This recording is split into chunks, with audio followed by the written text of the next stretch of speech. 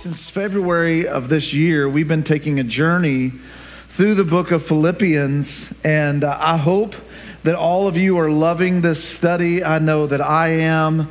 I know that Tasha and a lot of the ladies are going through several book studies together on the book of Philippians, and we're just digging in, and I hope you're enjoying the resources that we're giving you as a church. Things like Right Now Media, you have that available to you. If you don't have Right Now Media, you can scan this QR code. This is our gift free to you. There are multiple resources, Bible studies, sermons, cartoons for your kids, Christian content for you to watch in your home. It's great stuff. You can check that out. If you don't have it, just scan that QR code.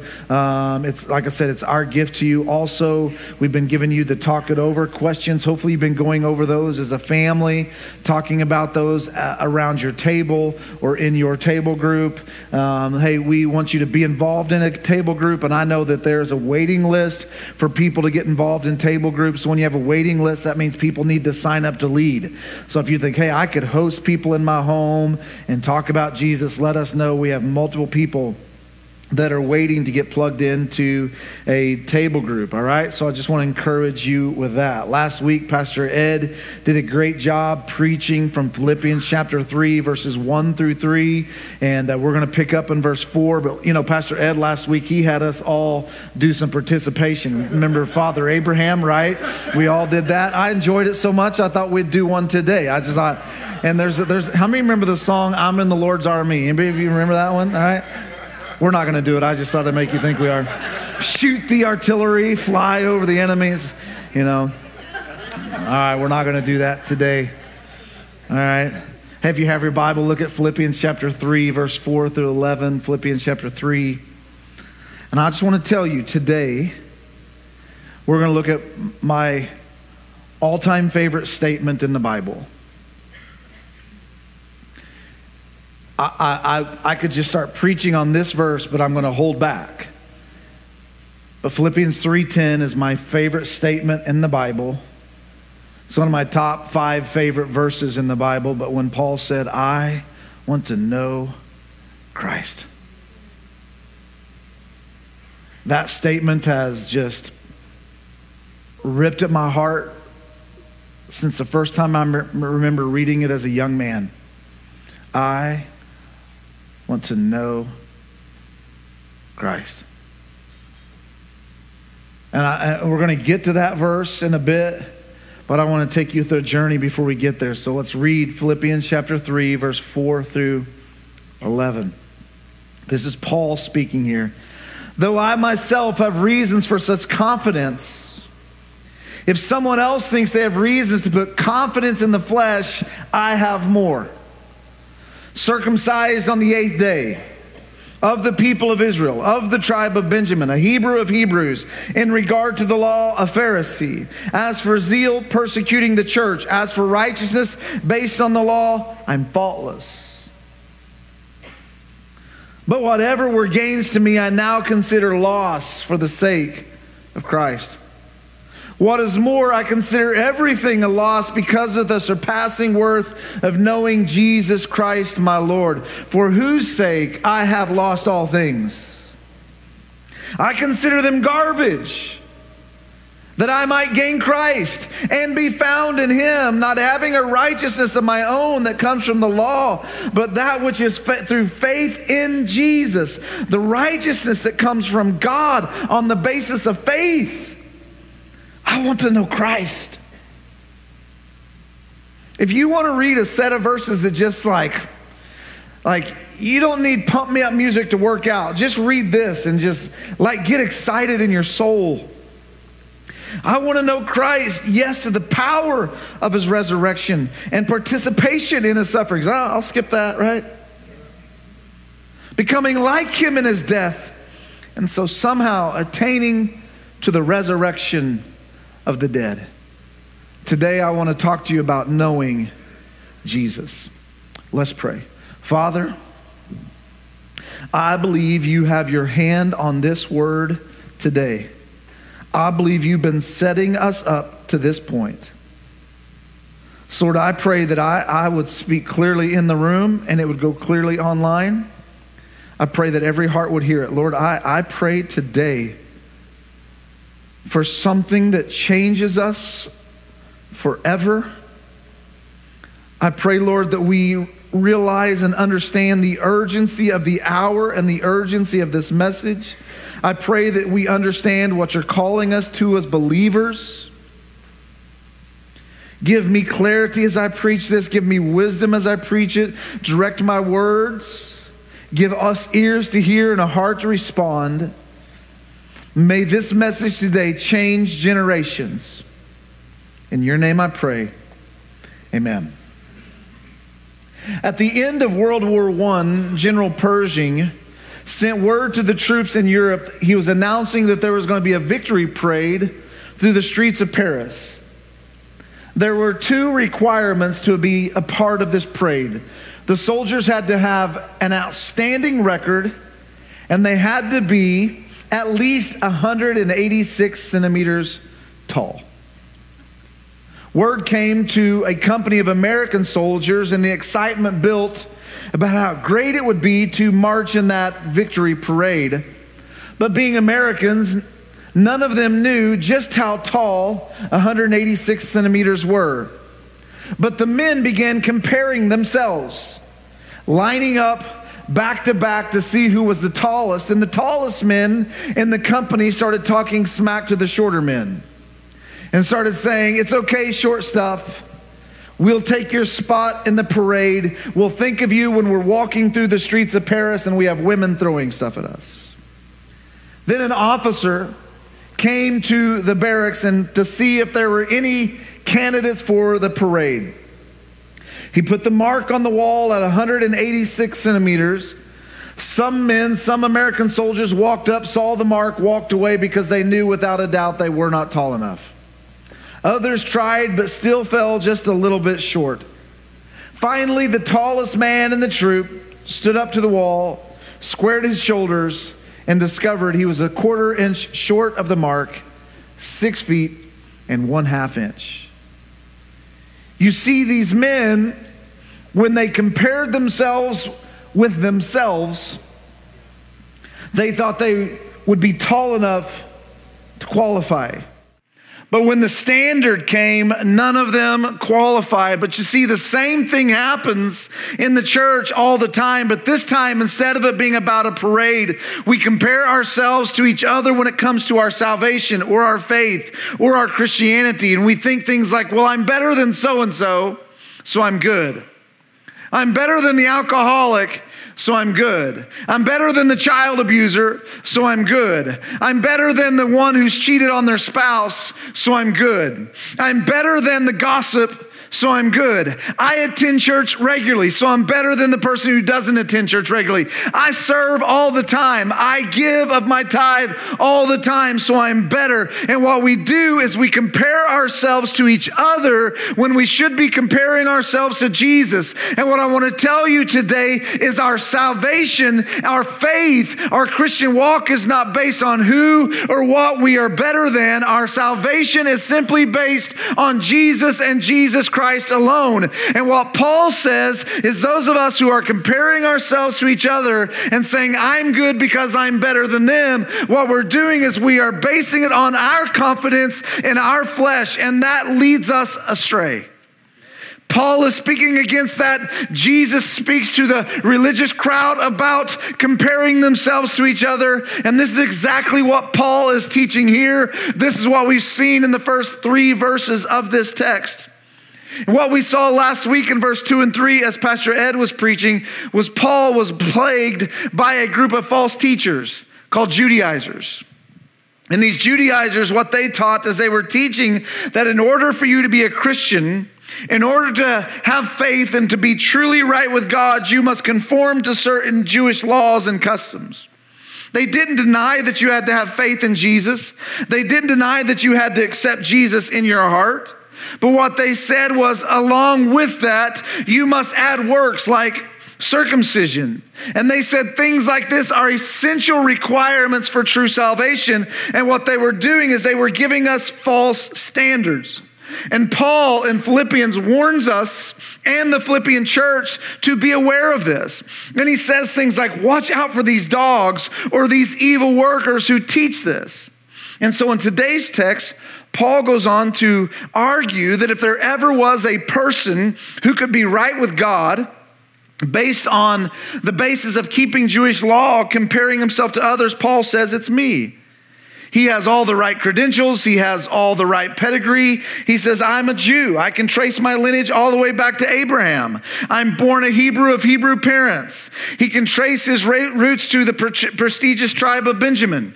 He was circumcised on the 8th day in accordance to the laws and customs of the Jewish land. But he didn't stop there. He says, I'm a Pharisee. As for zeal, I'm a zealot. I persecuted the church and Christians. And not only that, he says, according to believing and following every Jewish custom, he says, I'm faultless. I'm perfect in that regard. Yet Paul says none of that is enough. And I want you to hear me today. Paul's not making these statements. I think we can read statements like this and think Paul is boasting.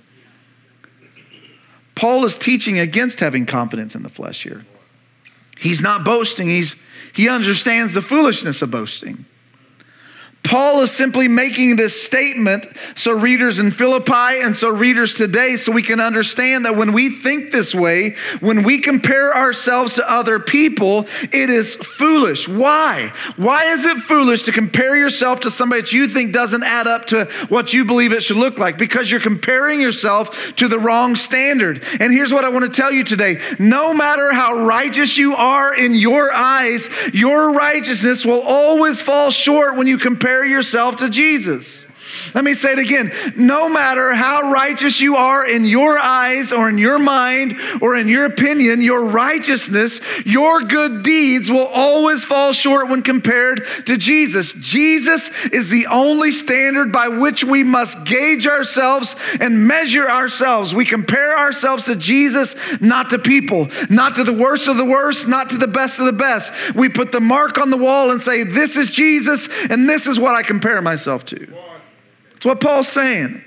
And Paul is telling us, watch out for pastors or teachers or people, whoever they might be, who make up knowing Jesus and serving Jesus. Paul says, watch out for those people who make knowing Jesus and serving Jesus about your works and about your flesh and about your accomplishments. Because listen to me, it's wrong. And when you make it about that, it will never lead you to knowing Jesus. Ever. Ever. Jesus is the standard. Paul continues verse 7 and 8, but whatever were gains to me, I now consider loss. The Greek word for gain is an accounting term that means profit. The Greek word for loss is also an accounting term used to describe business loss. And Paul is using this language here to describe, in essence, the spiritual transaction that occurred in his life when Jesus redeemed him. He's saying it was a spiritual transaction. He's saying that all of my Jewish credentials, all of my religious credentials that I once thought were so important that I put them in the gain column, he says they are now worthless and I consider them loss. I want to ask you guys a question. How many of you have ever thought, and you don't have to raise your hand, this is just more of a reflective question, but how many of you have ever thought, once I get the new car, then I'll be happy, right? Or once I get the bigger house, then I'll be more content. Or once I get promoted and make more money, life will be better. Every single one of us in some way, form, or fashion have thought something like that. But what Paul is doing here, Paul is teaching that this thinking that once I gain a possession or get a title, I'll find fulfillment. Paul is teaching that this type of thinking is shallow. And Paul's saying when you think you gain that possession or you achieve that accomplishment, what happens is oftentimes we find it's hollow. Yes, there might be something temporary because there's something about that new car smell, right? There's something that smells good about it, but right, it all wears off. And Paul's saying, hey, this thinking that once I gain more or get recognition or get titles, it'll do something. Yes, it might lift your spirits, but it's fleeting. And Paul is telling us, hey, until I met Jesus, I thought all the stuff that I put in the profit column was worth it. But then when I met Jesus on the road to Damascus, Paul's saying my life changed, and what once mattered to him no longer mattered. And Paul wants the church in Philippi to know, and he wants us to know today. And I think this is extremely important, and I want you to write this down.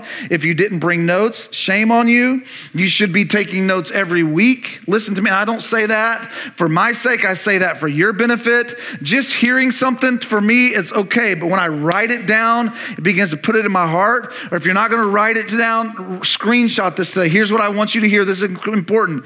Being a human doing or a human being or a human getting doesn't bring satisfaction and doesn't make us acceptable to Jesus. I think we've thought over the years that if I do enough things, it'll make Jesus love me more. Being a human doing does not make you acceptable to Jesus. Before Jesus, like many of us, Paul's saying, hey, all the things I did, he's saying I took great pride in that. But once I met Jesus, all of that faded away. And Paul is adamant, and I want you to get this. Absolutely nothing is more important than knowing Jesus. Absolutely nothing is more important than knowing Jesus. Let's say it again. Absolutely nothing is more important than knowing Jesus. Absolutely nothing in this world is more important than knowing Jesus. Let me say it again. Absolutely nothing, because I think I need to drive this home. Some of you are thinking, well, I still, my bank. No, absolutely. Well, this, no, absolutely nothing. Well, no, absolutely nothing in this world is more. Well, if that guy likes me, absolutely nothing. If my wife does this, absolutely nothing. If I gain this, absolutely nothing is more important than knowing Jesus. Absolutely nothing. Everybody say nothing. Nothing is more important than knowing Jesus. Nothing in this world. Well, I'm going to get a scholarship. Good for you, but it's not more important than knowing Jesus. Well, I'm getting ready to get a $50,000 raise. Good job. But it's not more important than knowing Jesus. Nothing compares. What's it profit a man if you gain the whole world, yet lose your soul? I think somebody needs to hear that again. Let me say it again. Absolutely nothing is more important than knowing Jesus. And you say, well, I got to get this and I got to get that. What if you gain everything but lose your soul? Is it worth it? Nothing is more important than knowing Jesus. Paul continues, verse 8. What is more, I consider everything a loss because of the surpassing worth of knowing Jesus Christ my Lord, for whose sake I've lost all things. Paul says, I consider everything, earthly accomplishments, religious accomplishments, accolades, titles, positions, recognition. Paul says, I consider all of that a loss compared to knowing Jesus. This word consider here, it carries the meaning of to evaluate or to assess. What he's saying here is, I've evaluated everything. Paul's saying, I evaluated all the things I put in the profit column, and I've evaluated all the things I put in the loss column. And he says, I still consider Jesus worth it. And I want you to hear me. Paul is writing these words to the church in Philippi some 30 years after his Damascus Road experience. So this is why does it matter if he's 30 years? Because this is not like some new convert who's excited about Jesus, but his fire is going to fade out. This is some guy who's lived for Jesus for 30 years. He's went through persecution. He's been in prison. And he says, I consider it still knowing Jesus is more important than all the stuff I had. Do you get that? There's nothing in this world that is more valuable than knowing Jesus. And to the teenagers in the room, listen to me. I know that in this world we think I've got to be accepted here and accepted here. Nothing is more important than knowing Jesus. Nothing is more important than knowing Jesus. I just kind of feel a weight on this right now. I think some of us in this room, we desire Jesus and we want to be okay with Jesus, but we don't have a real heart for Jesus. And Paul's saying, I take everything that I considered valuable and I throw it away for Jesus. This is weighty. This is heavy. Paul says knowing Jesus is by far more superior than anything else in this world. It's important that we get this. Listen to me. I want you to hear this. Again, screenshot this, write it down. No amount of human doing or earthly success will ever or can ever fully satisfy your heart's search for God. No amount of success, no amount of human doing will ever fully satisfy your heart's search for God. I remember that old song, take this whole world, but give me Jesus. None of it. Paul goes on to say, I consider them garbage that I may gain Christ. Now this word garbage is the Greek word skubala, not Scooby-Doo, skubala, all right? And how many of you know what this word means here? Anybody know what this word really means? Say it out loud. Come on, don't be embarrassed to say poop in God's house. It's okay, say it. That's what the word means, poop. Paul's using extreme language here. He's talking about dung, manure, excrement. He says, I consider all the prophets worth nothing more than flushing them away compared to knowing Jesus. He's saying, I'll flush my money away. I'll flush my trophies away, my titles away, my position away, my corner office, my $1 million home, all 6 of my cars, my scholarships, my religious acceptance, my opportunities to preach on other people's stages, all these things. Paul's saying, I'll throw it all away compared to knowing Jesus. And I'm just telling you, Destiny Church, this is the place we need to get to in our life, that nothing else is as valuable as knowing Jesus. Nothing else is as valuable as knowing Jesus. Nothing else. Everything else is garbage. I must throw it away for the sake of knowing Jesus. Paul is using extreme language here to communicate an extreme point that I believe is very important for the body of Christ to grab a hold of, because I believe we place priority on everything else. And Paul is saying, hey, it's all garbage compared to knowing Jesus. James I. Packer makes one of the most incredible statements that I've personally ever heard. I read this as I was studying for this message. It'll be on the screen. You can write it down or screenshot it, whatever you want to do. But listen to what he says here. What makes life worthwhile is having a big enough objective. I think we could stop right there and say that's probably the American mentality. Have a big enough objective, things I want to aim for, things I want to shoot for. Things I want to dream for, things I want to get. And what I found out is the more stuff I get, the more stuff I want, right? I just keep aiming for something bigger and bigger. And listen, I'm not saying anything against aiming for good stuff in life. That's not what this message is about. James Packer says, what makes life worthwhile is having a big enough objective, something which catches our imagination and lays a hold of our allegiance. And listen to what he says here. And this the Christian has, like no other man has. For what higher, more exalted, and more compelling goal can there be than to know God? Let me say this again.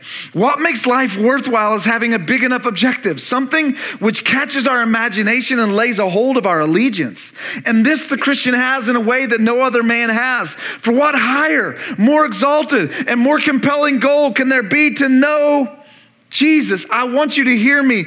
Coming to the place where we consider all our earthly doings and accomplishments as garbage, listen to me, this is the place that God is calling the church to.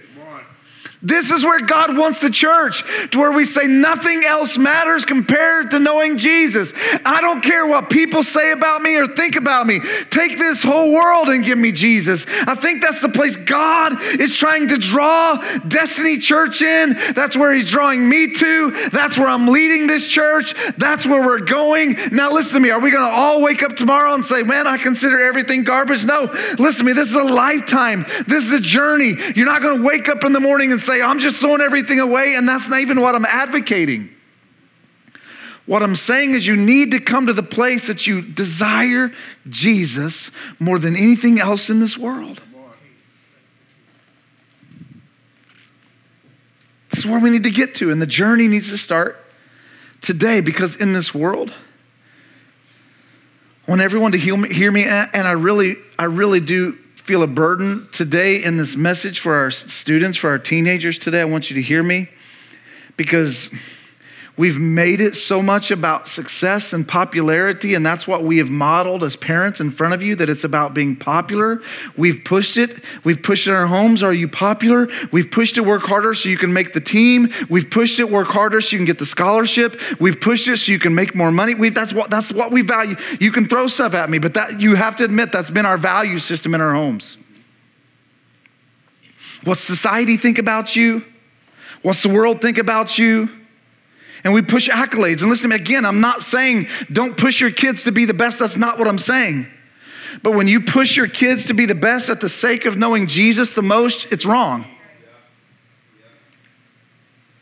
I want you guys to evaluate yourselves. Parents, I want you to evaluate yourselves. I just hear the Lord on this. I want you guys to evaluate yourself. Have you pushed Jesus more or sports more?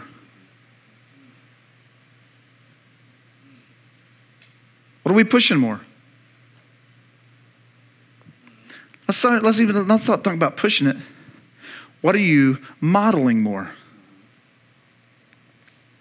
Is this okay that we talk like this at Destiny Church? Because in this world, it's so easy to be trapped by the world's thinking that reaching our goals, climbing the ladder of success, and gaining popularity will bring satisfaction. But that's simply not the case. We need to realize how much the world has influenced the church. We need to realize how much the world has influenced our homes. And number one, we need to repent. Mom and dads, you need to repent. Kids, you need to repent. We need to repent that we've made the world system more important. We need to repent. We need to line up with the Word of God. We need to change our thinking. We need to get on track and see what God is saying, because I want you to hear me. Popularity does not compare to knowing Jesus. Making more money does not compare to knowing Jesus. More success does not compare to knowing Jesus. More toys does not compare to knowing Jesus. Promotion does not compare to knowing Jesus. Nothing in this world satisfies like knowing Jesus Christ as Lord of your life. I'm not talking simply about Savior. Yes, I want you to know Him as Savior, but it goes beyond that. Knowing Jesus beyond salvation is so great. Knowing Jesus as Lord of your life is all that really matters. It's all that matters. It's what God is challenging the body of Christ with in these last days. We've been cold. We've been chasing after the world, and God is beginning to draw the church back in. And He's saying, make me priority in your life.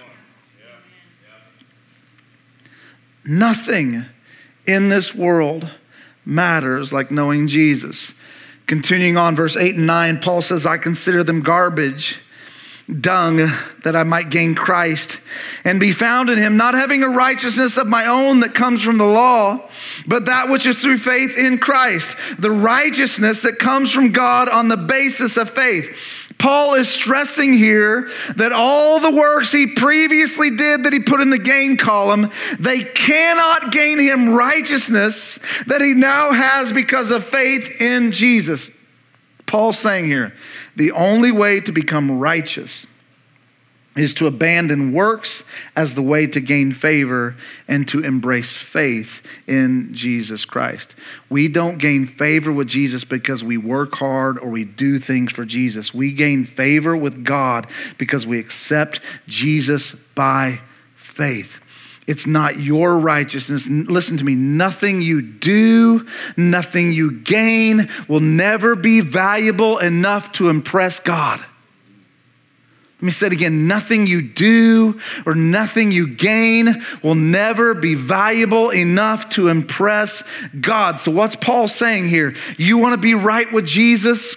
You want to know Jesus? It's not about your works. It's about His works. It's about His grace. And it's about accepting His works by faith in your life. We getting this? I know this is deep. I know this is challenging. I know this is like, man, I got to change my whole life. Yes, we do. It's time to change our lives. Listen to me, the most important thing in your Christian faith is to accept Jesus by faith. By faith, not by sight. That's what makes us right in the eyes of God. That's what makes us justified. And then verse 10 and 11, and as Elliot returns. Again, this is my favorite statement that anybody in the Bible makes, a man makes. And I would have to say this is probably one of my top 5 verses, along with what David said in Psalm 42, as the deer pants for the water. Look, those are my favorite verses. Paul says, I want to know Christ. And I'll explain to you why this is such a powerful statement, because it's not like Paul is saying, I would like to know Michael Jordan. It's not like he's saying, I would like to know Ed Anderson. I mean, there's people I would like to meet. That's not what Paul's saying. It's not like, hey, I'd like to be an acquaintance of Mike Foster. Paul's saying, I want to know him. And I'll explain the depth of this in just a moment. I want to know Christ. Yes, to know the power of his resurrection and participation in his sufferings. And that right there is just kind of a heavy, weighty statement by itself. Becoming like him in his death, and so somehow attaining to the resurrection from the dead. Here's the deal.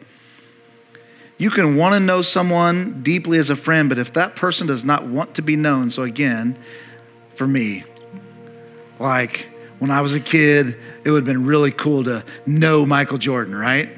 Showing my age a little bit. Now it'd be Steph Curry or somebody like that. I don't care anymore. But I'm saying when I was a kid, but if that person doesn't desire to be known, it doesn't matter.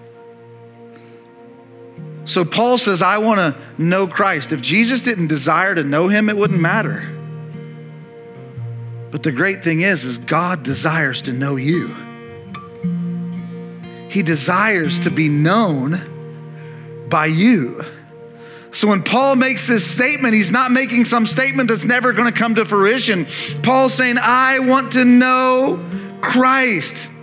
And listen to me, when Paul expresses his heart to know Christ, he's using a Greek verb that means to know him experientially. Now I'm going to explain something to you guys today, and teenagers, moms, dads, all of us, this is what I'm getting ready to state. We need some maturity to understand this. Okay, this is not some frivolous statement that should make us giggle or to make us weirded out. But when Paul is using this term to know experientially, the same word is used in the Old Testament to refer to a sexual relationship between a husband and a wife. Genesis 4:1, it says, now Adam knew Eve, his wife, and she conceived and bore a son. Listen to me. When Paul is saying, I want to know Christ, he's talking about the same intimacy that a husband and a wife might have in knowing each other. He's not saying, I want you to have some maturity here. He's not saying, I want to have sex with God. It's not what he's stating. But he's saying, I want to know him. Like a husband would know a wife, like a parent would know a child, I want to know him. I don't want to just know about him. I don't want to just be an acquaintance of him. I want to know him. I want to know every detail. I want to know what makes him smile. I want to know what makes him laugh. I want to know what makes him happy. I want to know what makes him proud. I want to know what brings him anger. I want to know him. It's that level of intimacy that I know him as well as anybody in this world knows him. I want to know him that intimately. It's like that of Tasha and I. I know my wife. We can make statements to each other and know what the other person was meaning just by a word, just because we know each other. And that's what Paul is saying here. I want to know Jesus. I want to know him with all of my heart. I want to know every single detail. I want to know him in an intimate and a deep and a strong way. Other people in the Bible have expressed this same type of desire. Moses being one of them. And God answered. Listen what God said to Moses in Exodus 33. This is Moses speaking. If you're pleased with me, Teach me your ways so that I might know you and continue to find favor with you. Remember that this nation is your people. The Lord replied, my presence will go with you and I will give you rest. And then Moses said, hey, if you're not going with us, don't send us. And Destiny Church, I'm just going to be honest with you. I think what's been happening in the church world today, more than anything, is we've been operating in his absence more than his presence. And we need to get his presence back in the room. If we're going to see lives changed, if we're going to see people made whole, if we're going to see people saved, we need the presence of God, not the absence of God. And listen, that's what Moses goes on. How will anyone else know you're pleased with us? And how will anybody go with us? What else will distinguish me and your people from all the other people on the earth? And the Lord said to Moses, I will do the very thing you've asked because I'm pleased with you and I know you by name. And this is where I want to just kind of focus in on as we close. There's an urgency in my heart for this message. I think more than at any point in time in my lifetime, I'm 47 years of age. I think more than ever before, listen to me, if we're going to make it in these last days, and I don't want to be melodramatic, I don't want to be that pastor that stands on the stage and says, if the Lord returns in 10 seconds, are you ready? That's not what I'm talking about. There's an urgency in my heart that there's something coming to specifically America. This isn't a fear message or anything like that, but I believe that suffering and persecution is coming to the church. And I believe if you don't intimately know Jesus, you're going to fall away. I believe that with everything. Just a casual churchgoer is not going to cut it. Somebody just kind of talks about Jesus casually, it's not going to cut it. Jesus is looking for people that know him intimately, that sit at his feet. And Destiny Church, this is what I'm calling us to as a church. This needs to be the cry of every single Christian. Lord, I want to know you. Lord, I want to be your friend. Lord, I want to know your face. I want to know you more than anything. I don't want to just know about you. I don't want to just know you for the good things you can do for me. I don't want to just be an acquaintance of yours. I don't want to just know you on the random Sunday that I walk into church. I don't want to know you just on a Wednesday night when I'm sitting there and listening to Pastor Ed teach. I don't want to know you just when I need you. I want to know you. I want to know Jesus. I want to know him. Nothing else matters. I want to know him intimately. I want to know him deeply. And listen, the only way we can know Jesus is just as the only way that I can know my wife intimately is to spend time with her. The only way that I can know Jesus is to intimately spend time with Jesus. In Destiny Church, I'm calling us to a place of intimately searching after Jesus. Every day, getting in your word. Every single day. Every day, sitting at his feet and praying. Every day, worshiping. Not just casually. Not just when you need it. Or not just coming for Sunday morning and getting your booster shot. Whoa, I feel good for a week. No, every day, sitting at the feet of Jesus like Mary and saying, I just want to know you. Every facet of who you are, every angle of you, I want to know you. It's the only way you can get to know Jesus. I can't stress enough the urgency of this hour. I'm not playing games. I'm not trying to be melodramatic. It's the cry of my heart. It's the urge of my heart. It's what God is speaking to me. He's pounding it inside of me. He's driving it inside everything I hear, everything I read. It's all that's coming at me is we've got to know Jesus. Casual Christianity, complacent Christianity will not cut it anymore. In the last several weeks, I've listened to message after message after message from people you know to people you don't know. And every message has been about coming to the secret place, getting alone with Jesus in the secret place, sitting at the feet of Jesus. Psalm 91:1 says, he who dwells in the secret place. The key word is that not he who occasionally comes to the secret place, but he who dwells there. You see, I want to dwell in the secret place. It says, and in that person, I will give rest. God is calling us to the secret place. And I've heard messages on it. I've had text messages on it. I had a phone call this week with a pastor from another state that I just met over the phone. I've never met him face to face. And we were talking about this same thing. And it's like, God, everywhere I turn, everybody I talk to, this is what they're about. I was listening to a sermon this week, 2 weeks ago, from one of the number one churches probably in America that's chasing after God. You hear their worship music quite often. I was listening to their pastor. They themed their year the year of the table. It's all about sitting at the table with Jesus. Churches everywhere are chasing after this. We've got to sit down with Jesus. And then 2 weeks ago, my mom sent me this text from a friend of ours that we've known for years in Florida. He's a pastor there. I guess this is a lady that's an acquaintance of theirs or a friend of theirs or attends their church. I don't know her. But what she said just like struck a chord in my heart, and I want to read it to you guys today, and then I want to pray over you. She says, after 6 days alone with Jesus in the Swiss Alps, I think we could all handle that, right? Maybe for you it needs to be after 6 days alone with Jesus on the beach. I don't know. She says, I've come to say one thing. I want you to hear me. The greatest thing you can learn in this hour is not how to be used by God. It's simply how to sit with God. And she goes on to confirm even what I just told you a minute ago. What is coming to the body of Christ is going to require one thing and one thing alone: intimacy with Jesus. Without intimacy, listen to me, make no mistake, you will be deceived. Your love will go cold, and you will be led astray. And she says, I know this sounds harsh and pretty straightforward, but please hear me. If there's one thing you need to focus on in this season, please let it be intimacy with Jesus. Learn how to sit with Jesus. I apologize that I've not taught you that as your pastor.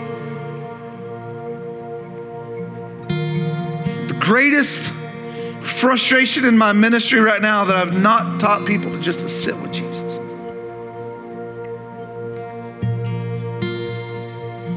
Learn how to sit with Jesus. Learn how to hear his voice. Let Jesus sharpen you in the secret place. My heart burns for this, she says, because I see what's coming and I know what it's going to require. The church has lacked intimacy for years. They've lacked the intimacy that will be required in this next season. But there is a beautiful invitation that is marked with the fear of the Lord to return to the secret place. And listen to me, she says, if this post resonates with you even just a little bit, please don't ignore it. Please press in. The Spirit of the Lord is emphasizing this, and I pray that we would have ears to hear and a heart to respond. Destiny Church, as your pastor, I'm calling you to the secret place. I'm calling you to sit at the feet of Jesus, not just on Sunday mornings. If your Christian existence goes no further than Sunday morning, your faith is about a centimeter deep, and you're not going to make it. And that's not a statement of judgment. That's just the facts.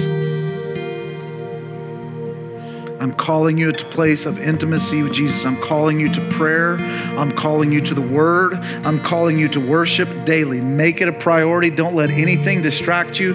Don't let the sun go down and you pull your covers over you at night and say, oh, Jesus, I forgot to spend time with you today. Lord, repent of it immediately. Get out of your bed and say, Lord, I need to make you priority. Turn the television off. Turn social media off. Skip a ball game. Whatever you got to do, spend time with Jesus. It's all that matters. It's all that matters. Paul said, I want to know Christ, and it's a cry of my heart for me, for my boys, for my wife, for my daughter, for my son-in-law, for my grandchildren. It's the cry of my heart for my friends. It's a cry of my heart for Destiny Church. And I wonder today, do you want to know Jesus?